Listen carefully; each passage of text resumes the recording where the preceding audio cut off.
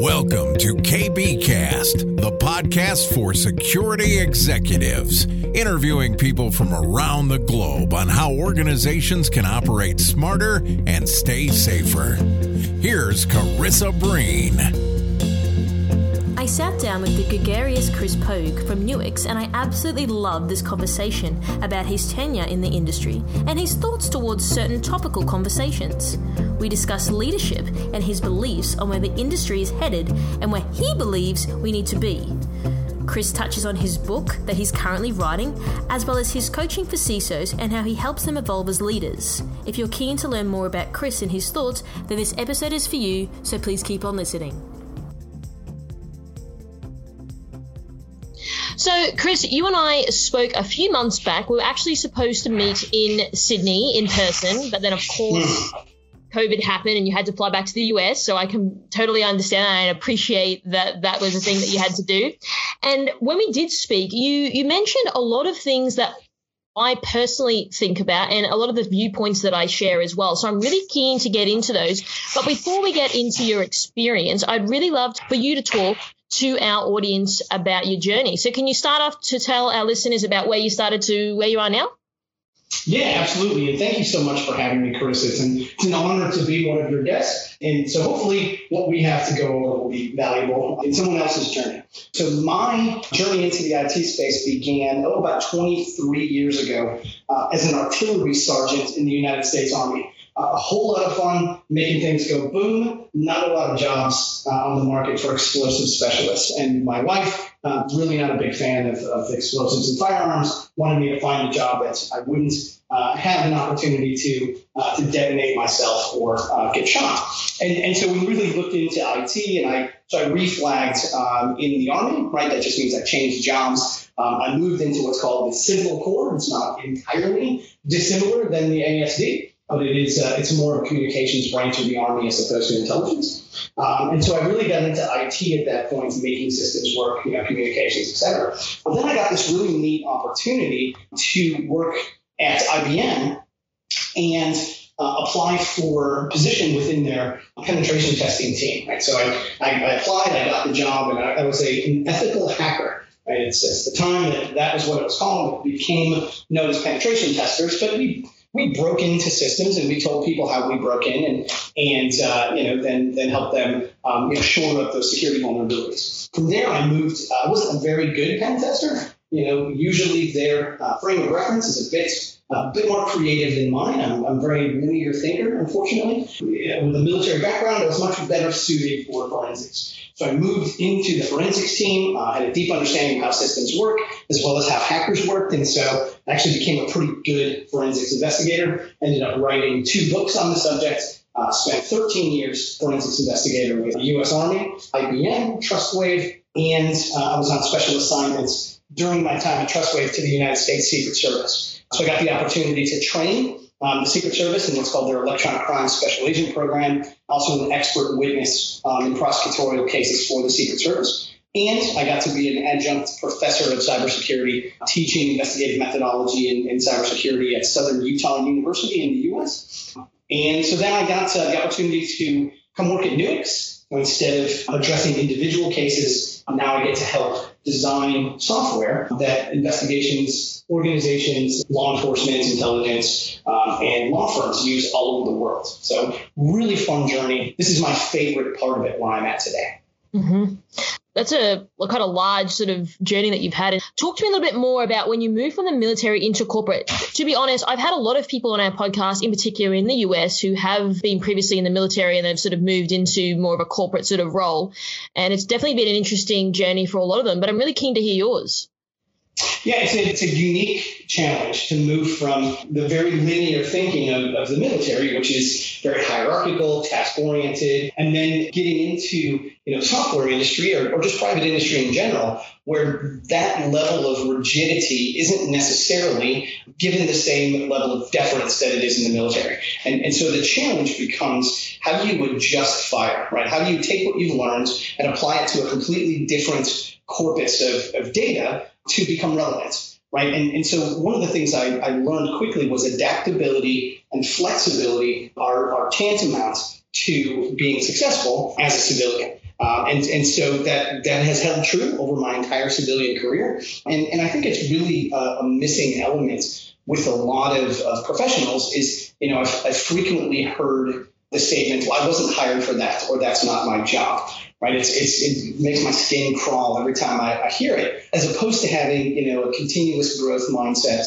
and looking for ways to increase your knowledge, your skills, and be able to provide an ever-growing value to the organizations that you work for. And so that kind of perspective changes, the way you approach as you make that transition, from the military, as opposed to saying, this is what I'm going to do because this is what I did in the military, versus thinking I learned how to adapt, improvise, and overcome, and I'm going to apply that skill set.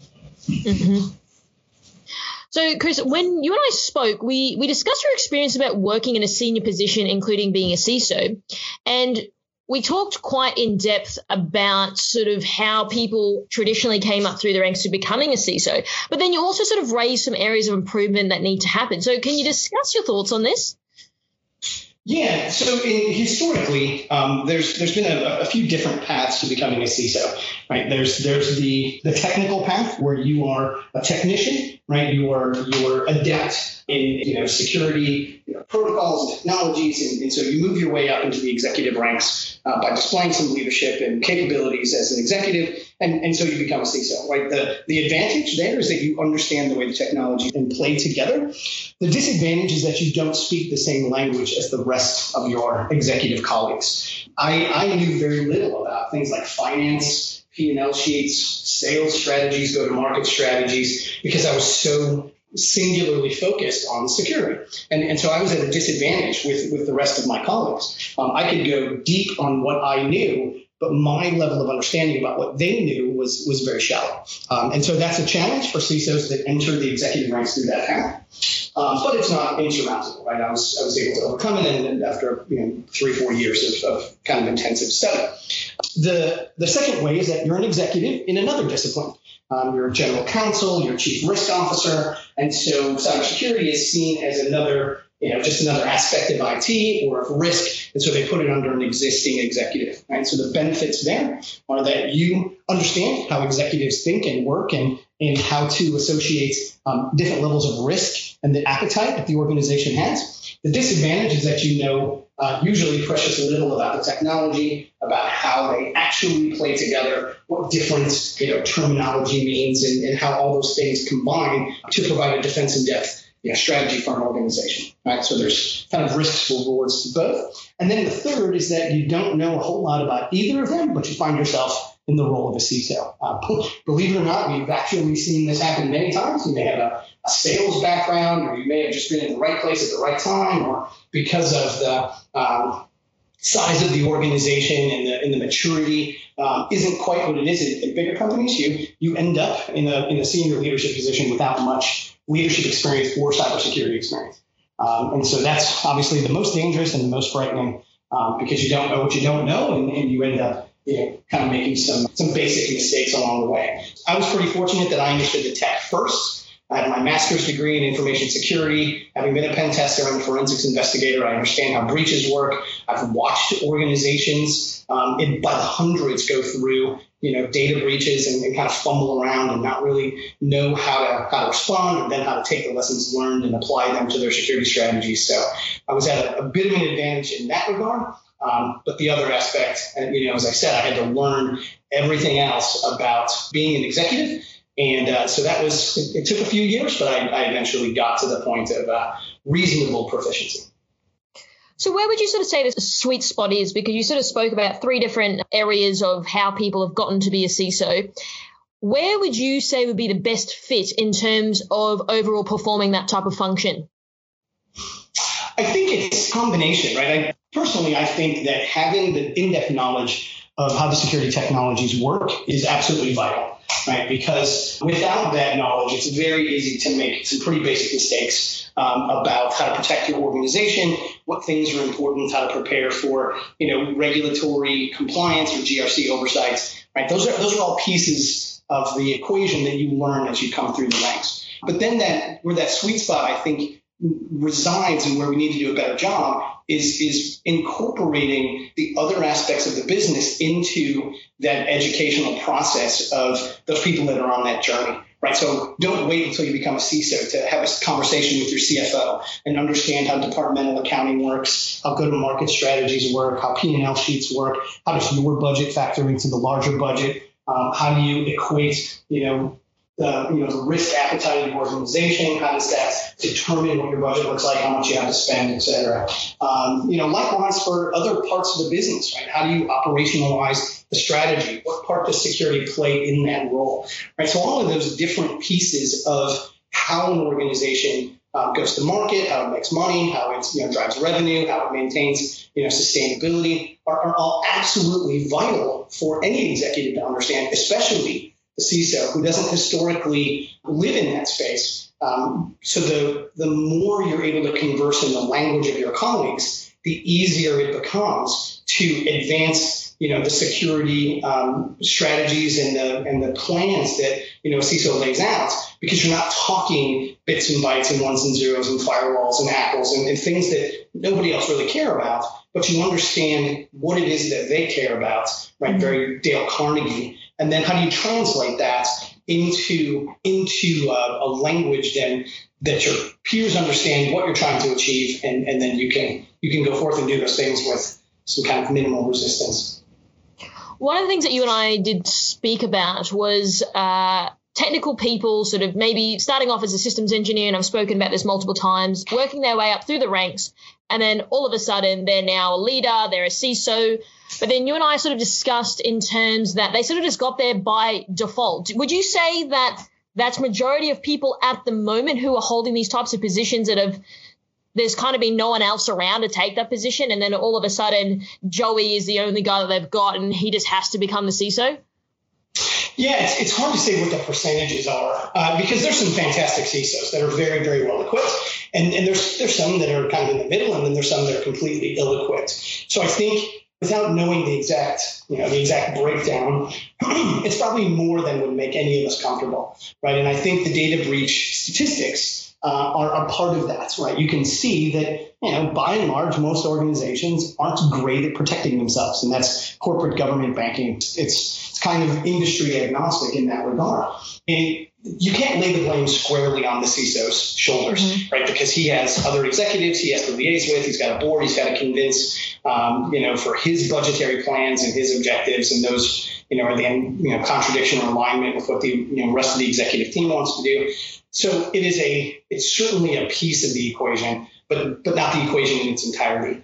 And so I think if you find yourself in that position, you have to kick into kind of an ultra learning mindset and go find as much information as you can, right? And understand what your rate determining step is, with respect to what is the skill that you're lacking, that in learning it will propel you forward, and in not learning it is holding you back the most. Is it finance? Is it, collaboration? Is it understanding go-to-market strategies? Is it sales? Right? There's whatever that piece is that you lack the most, learn that first, and hopefully that will accelerate the rest of your learning. And find someone else that's further down the path, right? Find a mentor, find a coach, find someone who can help you navigate those waters. Because it's not easy. There's lots of CISOs, and there's lots of them that aren't doing all that hot. And I don't think it's a function of intelligence or capability. I just think it's a function of experience, of humility, and being able to put yourself in a position where you're ready and willing to, to learn from your peers, to learn from someone further down the path, and apply those things immediately into your role. There are companies out there that you've probably already seen that are sort of providing training from a leadership perspective. My question to you would be, one, what do you think of them? But then number two would be, I believe that certain people are sort of born better to communicate than others. So do you sort of think people should just stay in their lane? And do you think a lot of these skills can be trained to the best of their ability to be influential? Yeah, I absolutely think you can. And I'll use myself as an example, right? When I was younger, I was a horrible communicator. I couldn't read out loud. I stuttered terribly. And in fact, I went to speech therapy all the way through high school. And so I learned how to communicate, and I learned how to present, and I learned how to increase my vocabulary so I wouldn't, stutter on words or get to the point where I wanted to say something I didn't have the vocabulary necessary to communicate those facts. So I absolutely believe that communication is a learned skill. I think most people aren't good at it because they don't practice it. But I don't think it's a limiting factor. And there's, like any skill, some people have a propensity for it, right? And some don't. It requires hard work. But there's a strategy. There's different ways to communicate, and it's definitely something that anyone can pick up, whether it makes them comfortable or not is irrelevant. They can learn it. And so I think from a training perspective, to kind of answer your first question, I haven't been to any of those classes, so it's hard for me to quantify. I know in my role as a professor, I interact with my students and my peers, and I've guest lectured at universities all over, to include Australia. And where we see the biggest breakdowns aren't in technology, right? It's not in a student's ability or a young executive's ability to grasp the technology. It's in their ability to communicate, right? How do they communicate with their peers? How do they communicate up? How do they communicate to their board, to the executives? And that is both written and verbal communication, right? As a former investigator, I would read the reports of my peers, or as an expert witness, I would read the reports of other investigators, and it was great data, but it was just communicated in such a haphazard and clumsy way that it took so much effort to read through it to find the information that was necessary to do whatever it is I was trying to do. So I think if we could adjust fire on the educational programs that we have, it's not just the acquisition of the knowledge within the field, but then it's communicating that in a meaningful way to a target audience that probably has no idea what you're talking about, right? So it's really understanding what is that language that they speak, how do you translate what you're trying to get across into a language that they can understand and grasp, and then doing that in a meaningful way that helps you achieve whatever the outcome is you're looking for. Would you say that people are wanting to learn how to communicate? And I ask this only because there's still this stigma in the industry that, quote unquote, soft skills aren't so important. Yeah, I always cringe when I hear that, because unless there's a robot uprising and we no longer have to communicate, right? Despite what Black Mirror tells us, that hasn't happened yet. And so I will argue vehemently that is not a soft skill. That is an absolute core competency. I have yet to see a job in the software, or in any industry rather, where communication was not essential. You will always have someone who's reading your reports, someone who's reading your emails, someone you have to convince to give you budget to do the things that you want to do. So you are always communicating and you are always selling, right? It's another thing that I hear that makes me cringe is when people say, well, I don't understand sales. I'm not a salesperson. And my retort is everybody sells everything every day, whether you're, dealing with your partner or whether you're dealing, with someone on a business development call, or you're trying to get your boss to agree with you and give you some budget to do some stuff, you are selling. And so I think those skills are far more important than we give them credit for. And we have so many students coming out of programs that think that their knowledge of the subject matter is sufficient to allow them to be successful, when it's really kind of the baseline, right? It's the equivalent of the you must be this tall to ride this ride. Everybody should have this degree of technical capabilities within those roles. What really sets apart the good and the great from the average is their ability to communicate with others within the organization and outside of the organization. I totally agree with you. So I hear all of your points, which I agree with, but then why do you sort of feel that people still go on about like, that person's not technical, I'm technical, and it's sort of a lot of that talk, but then it's very dismissive to people that can communicate and influence? Do you think they feel threatened by that, or they feel intimidated? No, I think it's intellectual hubris. A couple of my previous roles, I managed large teams of both penetration testers, researchers, and forensics investigators. And these are people, by and large, who their identity is founded in their intellectual capabilities. So being the smartest person in the room isn't just something that they feel like they need to do or want to do. It is so deeply ingrained in their success criteria that they've grown up in the industry with, that it's a part of who they are. I mean, I had it as well, right? You don't mean to have it, but you're in an industry where, if you think about being in professional sports, right? Who's the fastest, who's the strongest, who can kick the ball the hardest or hit the ball the hardest, or whatever sport you're in, that becomes the measuring point of capability and success. In an industry here where it's dominated by tremendously intelligent people, right? You have to assume that kind of competitiveness just shifts from physical prowess to intellectual capability. And so it is absolutely within this industry, the same way it is in the legal industry and in the medical industry. These are some of the smartest people in the world, and they are at the top of their game, right? These are the equivalent of professional athletes who have the hubris about their intellectual capabilities, and it becomes something of a sense of pride, and it also introduces that almost an adversarial relationship of I am better than you because I'm smarter than you, and which is fine. You want that kind of competitive nature, because if you're a hacker, you need to outsmart the defenders. If you are a forensics investigator, you have to outsmart the hackers. If you're a malware researcher, you have to outsmart the malware developers, right? So it's a constant balance between I want you to have enough of that competitive nature that you've got an edge. But I also want you to understand that it's not binary. It's not a zero-sum game. Right? It's not that I am smarter than Carissa, therefore Carissa must be less smart than me. We can both be smart, and we can both attack problems in a collaborative way and benefit from each other's experience and wisdom, as opposed to it being, an either or type situation. I hear you. So how do you think that we sort of change the conversation of, like you said, it's not a zero-sum game. The technical guy isn't smarter than the person that can speak. The person who can speak isn't smarter than the technical guy. How do you think we can sort of operate in unification towards this problem?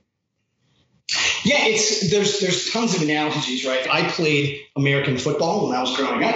And so, using a sports analogy, using American football, everyone on the team can't be the quarterback. And everyone on the team can't be a lineman. And everyone on the team isn't a wide receiver. Everyone has skills. And everyone has abilities for which they are uniquely gifted.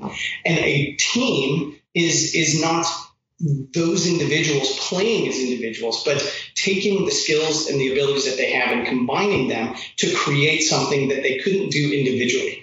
Right? It's one of my favorite parts of my role, presently at Nuix is I'm the head of what's called Partner Connect. So I oversee our partnerships around the world. And so the most compelling part of that is the fact that a successful partnership is when two organizations come together to create something unique that neither one could do on their own.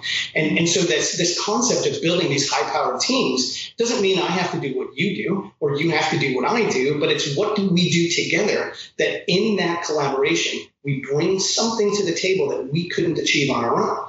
And that's when you see the greatest teams come together, whether it's sports teams or companies or marriages or whatever the case may be, is when the individuals involved in that realize that the true potential doesn't reside in their individual capabilities, but in the capabilities that the team creates through collaboration. So I think if we start to shift the mindset of, we want you to be who you are, and we want you to bring what you bring to the table every day and bring it hard. But that doesn't mean that the guy next to you or the girl next to you doesn't have something that she brings that's every bit as valuable, that's every bit as important. It's just different. And in those differences is where we find the wild card, right? Is the unique way of thinking, the creative component that is going to launch the business forward, or the team or the marriage or whatever.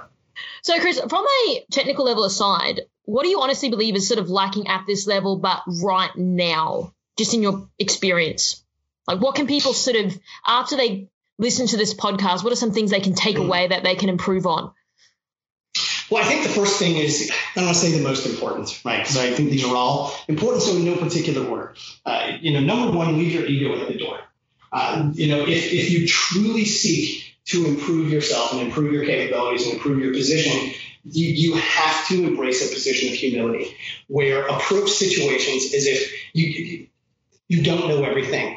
you're missing information, and it's probably more complex than you think it is, right? And it doesn't mean you have to come across as stupid. It doesn't mean you have to come across as, being ignorant, right? It's more Socratic. It's asking questions. It's making sure you understand it so deeply that you can explain it to a layperson, right? So I think that's kind of step one is adopt that position of humility, and don't think that now is the time to let up, right? Now is the time to put the gas on, right? There's a great book called Relentless by Tim Grover, who used to be Michael Jordan's personal trainer, right? So it's a fascinating book. But the concept is players who would get to the NBA would think I've arrived, and they would back off. And so if you take that example and you shift it over to the executive ranks, becoming a leader is when you should put the gas on. And this isn't the time to coast and to kind of rest on your laurels, but this is the time to suck up as much information as you can, because you have a fiduciary responsibility, right? You wear what's called the mantle of leadership now, which if you picture the image of that, literally sitting on a leader's shoulders, to be as good as they can be, to learn as much as they can, to provide as much value to their organizations as they can, because everyone within that organization that is relying on you to lead them and to lead the organization are kind of banking on your abilities to make good decisions and to be wise in your judgment and in your counsel, right? So that's kind of number two. And then I think the third one is find a mentor, right? Find someone who's further down the path that can guide you. That you can ask questions to, that you can be in a safe environment where you don't got to feel like you're asking something stupid, or there's tremendous value in having a mentor that has been where you are, just a bit further down the path, that can share, their wins and wisdoms and how it is that they circumnavigated the challenges they have and how did they get to where they are. I'm very, very fortunate both to have an executive coach who is absolutely fantastic and a boss that's been in the industry for more than 40 years who is very kind enough to share all of his information, with me and all the wisdom he's gained over the years. And then the last piece of that is the application of that wisdom, right? I heard once that it's easy to mistake 10 years of experience for 1 year of experience repeated 10 times because you're not extracting the wisdom from those experiences that you should to really give them the value that they should have in your life and in changing your perspective. So experience is not a function of time, and experience isn't the best teacher. Wisdom is the best teacher that has to be extracted from the experiences you go through so that you can then apply that back to your, back to your life in a meaningful way and in your leadership, capacity in a meaningful way so that you get better. And every day is, you're on this journey to improve. Incremental improvement, as John Maxwell calls it, where you're better yesterday than you were today, and you're going to be better tomorrow than you are right now. So, or the way around. Sorry, you're better today than you were yesterday. Better tomorrow than you are today. Mm-hmm. So speaking of mentors, you mentioned that you're doing some coaching for CISOs. So talk to me a little bit more about this. It's a fantastic opportunity, and I've been able to coach a few different CISOs and some other executives in very specific areas. Right? I clearly don't know everything, but within my area of expertise, it's the application of leadership principles, what I've called in the book that I'm actually working on that we talked about before, which is called From Tech to Exec. It's learning how to make the transition from an individual contributor to a leader. There are leadership programs that teach certain aspects of it, but again, when you talk about the soft skills, I don't view those as soft skills. The ability to communicate, the ability to read people, the ability now in this world to understand cultural differences and how they play into how that other person perceives what you're saying, how you're sitting, the clothes that you're wearing. These are all parts of that journey that need to be taken into consideration to be an effective leader. Now, I don't think they're going to make you a great leader, but they're certainly not going to introduce additional roadblocks that you're going to have to navigate. And so that's tremendously important as you move forward. So being able to coach them on understanding how to learn, right? It's kind of something we didn't learn in school, right? We were taught rote memorization and taught memorize these things, regurgitate them on the test and move on, as opposed to how do we apply what's called the ultra learning, principles. Scott Young wrote that in his book of the same title. But how do we prioritize our learning activities in such a way that it yields the outcomes that we're looking for. And what are those outcomes? And what's the rate determining steps in those outcomes in which I have a particular skill that if I get will accelerate my growth in other areas. And if I don't get it, it's holding me back. And so the CISOs that I've been able to work with are fantastic in their areas. They're deep subject matter expertise, very, very smart men and women that just I'm a bit further down the path. And so helping them to understand how to communicate in languages that they don't speak, right? How do you speak CFO? How do you speak board? How do you speak HR or people and culture? And these are all different aspects of leadership that an executive is going to have. And then once they become CISOs, now what? What do you need to learn to truly be good at your job? What does it mean to be a great CISO? What skills are required to get you there? Right? Most don't think about that. They think I've arrived. I'm at the pinnacle of my career as a security professional. Where do I go from here? And my challenge, much like Tim Grover said to his clients in the NBA, this is where the journey starts. You've become a CISO. That's awesome. You can now begin the journey because there's a lot here. There's a lot to learn, and it's going to be a whole lot of fun if you embrace that continuous learning mindset. So would you say that when people, as you mentioned, once they have arrived, and I love that way that you phrase it, would you say that a lot of people think, well, I've kind of arrived now, I'm just going to sit back and just ride the wave? Would you say that would be what most people's mindset is, but then they sort of are quick to realize, well, actually, I've got to keep learning and evolving and adjusting? Yeah, I think it's the default position, and I don't think it's unique to any specific individual. I think it's human nature. We're sort of inertia creatures, right? Once we're at rest, we tend to stay at rest, but once we're in motion, man, it's pretty fun to stay in motion. And so I don't think the issue is one of capacity or capability, right? Because, everybody has the same 24 hours in the day, which means if I can read, 5 books a month, so can you. It's just I choose to use my 24 hours differently.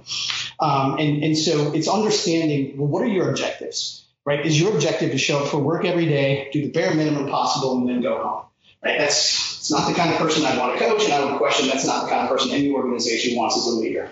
Versus I don't want to be good at my job. I want to be great at my job. I'm going to spend more time here than I spend with my family. I have everyone in the organization that's relying on me to make sound and timely decisions, to help to guide the business. It's their livelihood at stake, right? Mortgages, kids, partners, college, tuitions, everything that goes with that. So there's a tremendous weight on our shoulders as leaders. And so if you want to be truly good at what it is that you do, then let's help define that. What does that look like for you?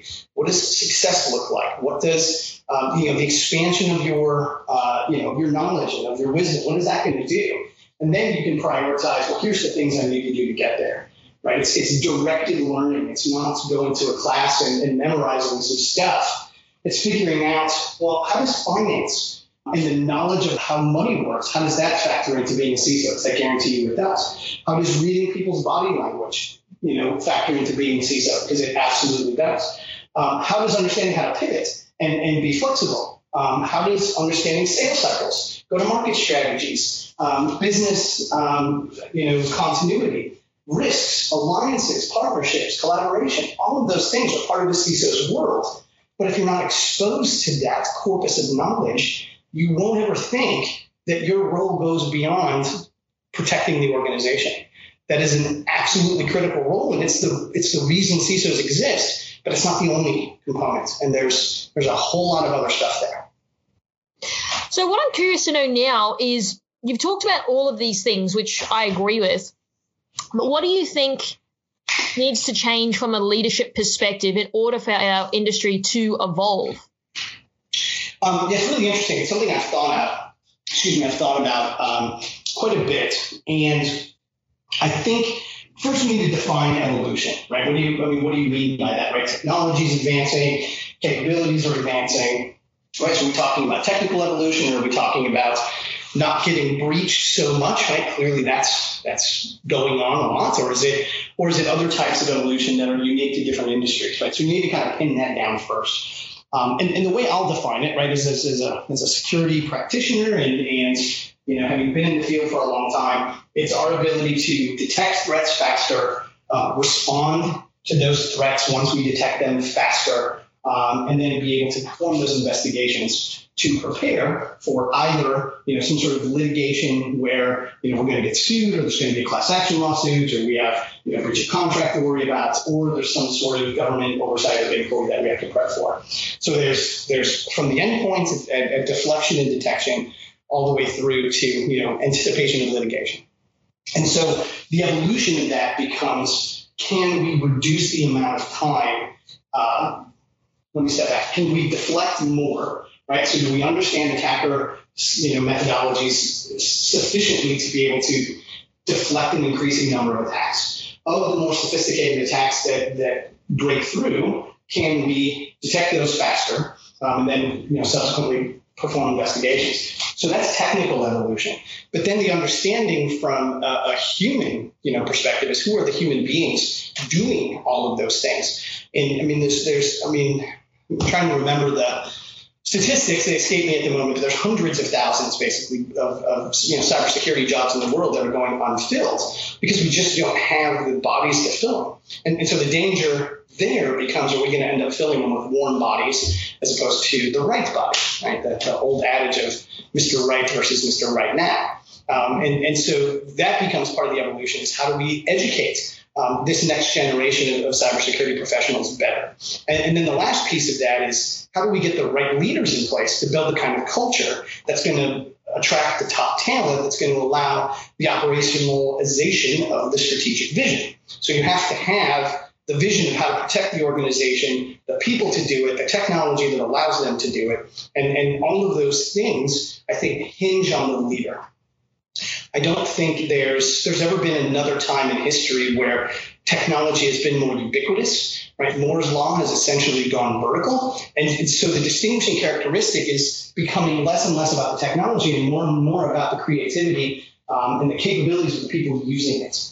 And so I think that's where, in my mind, we need to see more of an evolution, is the leaders that are part of the organizations understanding more about the human elements, about communication, not treating those things as soft skills, but treating them as essential components to the success of the organization. Right? The example that I actually use in my book is the Tower of Babel. Right? Whether you believe the biblical story or not is irrelevant. Right, of all of the things that could have been taken away from the people of Babel, it was their ability to communicate. So all construction came to a halt. Their ability to build the tower stopped, and it could have been, any of the plagues. It could have been locusts. It could have been fire from the heavens. Could have been anything. But the story, God chose to use communication. So communication stops, everything dries out, and I think that's a great. That's a great analogy to apply to business today. It is about skills, and it is about who's got what capabilities, but it's more so about the ability to communicate upwards, downwards, side to side, right? And so I think that's the evolutionary change that we need to see, is stop treating these things like soft skills, make them absolutely essential, right, to students, student curriculum, and of management training capabilities to understand how humans work, how to influence behavior, and most importantly, how do you communicate in a language that you may not truly understand. So just last thing on that, I know you sort of mentioned it before around your book that you are still writing, I believe. So talk to me a little bit more about Tech2Exec. Just provide a little bit of a synopsis of what can be covered in it, so when it does get published, people can go and grab a copy.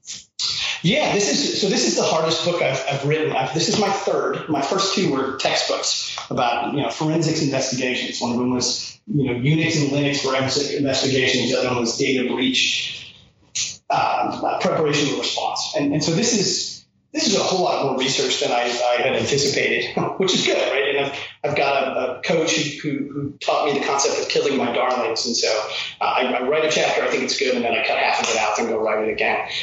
So hopefully I get to the point of I move past the law of diminishing returns and actually come out with a good book at the end.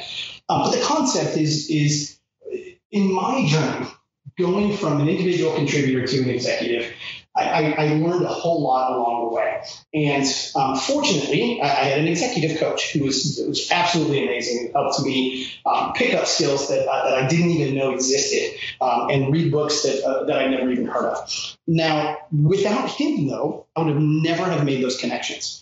I didn't know who Patrick Lencioni was or John Maxwell. I didn't know who Simon Sinek was. I didn't know who Benjamin Noakes-Caceres was, or Ed Cattrall. So in learning about the skills that were necessary and reading about them, I was able to expedite my journey.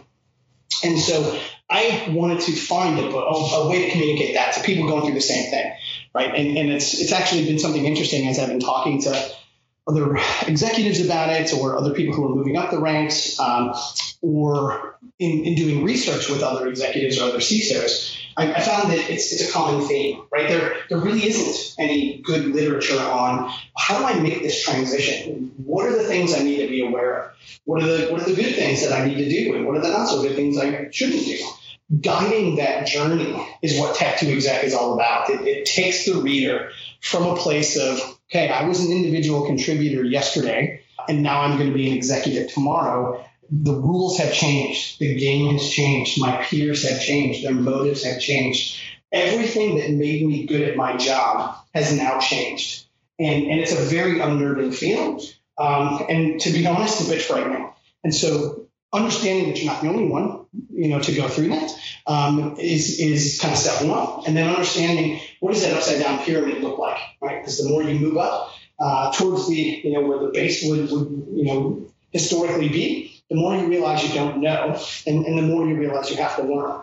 And then it goes into recommendations of books. It goes into recommendations about, ways to have conversations with your peers and with your fellow executives about their success criteria and how you define what those relationships need to look like. And then, a bunch of recommendations about other books to read because it's clearly not going to be an all-encompassing book. But we're going to point you in a lot of directions about the books that I've seen. Right? I don't read 5 a month. I wish I did. I read about 2 to 3 books a month and have for, probably the last year, maybe 18 months.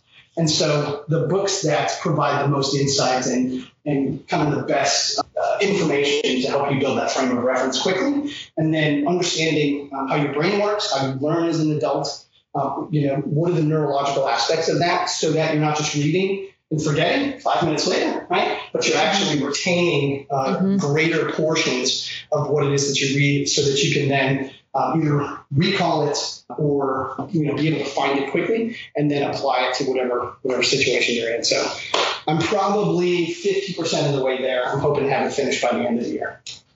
Wow. Okay. I'm definitely will be getting a copy for myself. So Chris, again, I really appreciate your time. I really enjoyed chatting with you and talking through your experiences and your opinions. If people would like to ask you a question that perhaps I didn't ask you myself, how can I go about doing that? Yeah, absolutely. You can email me.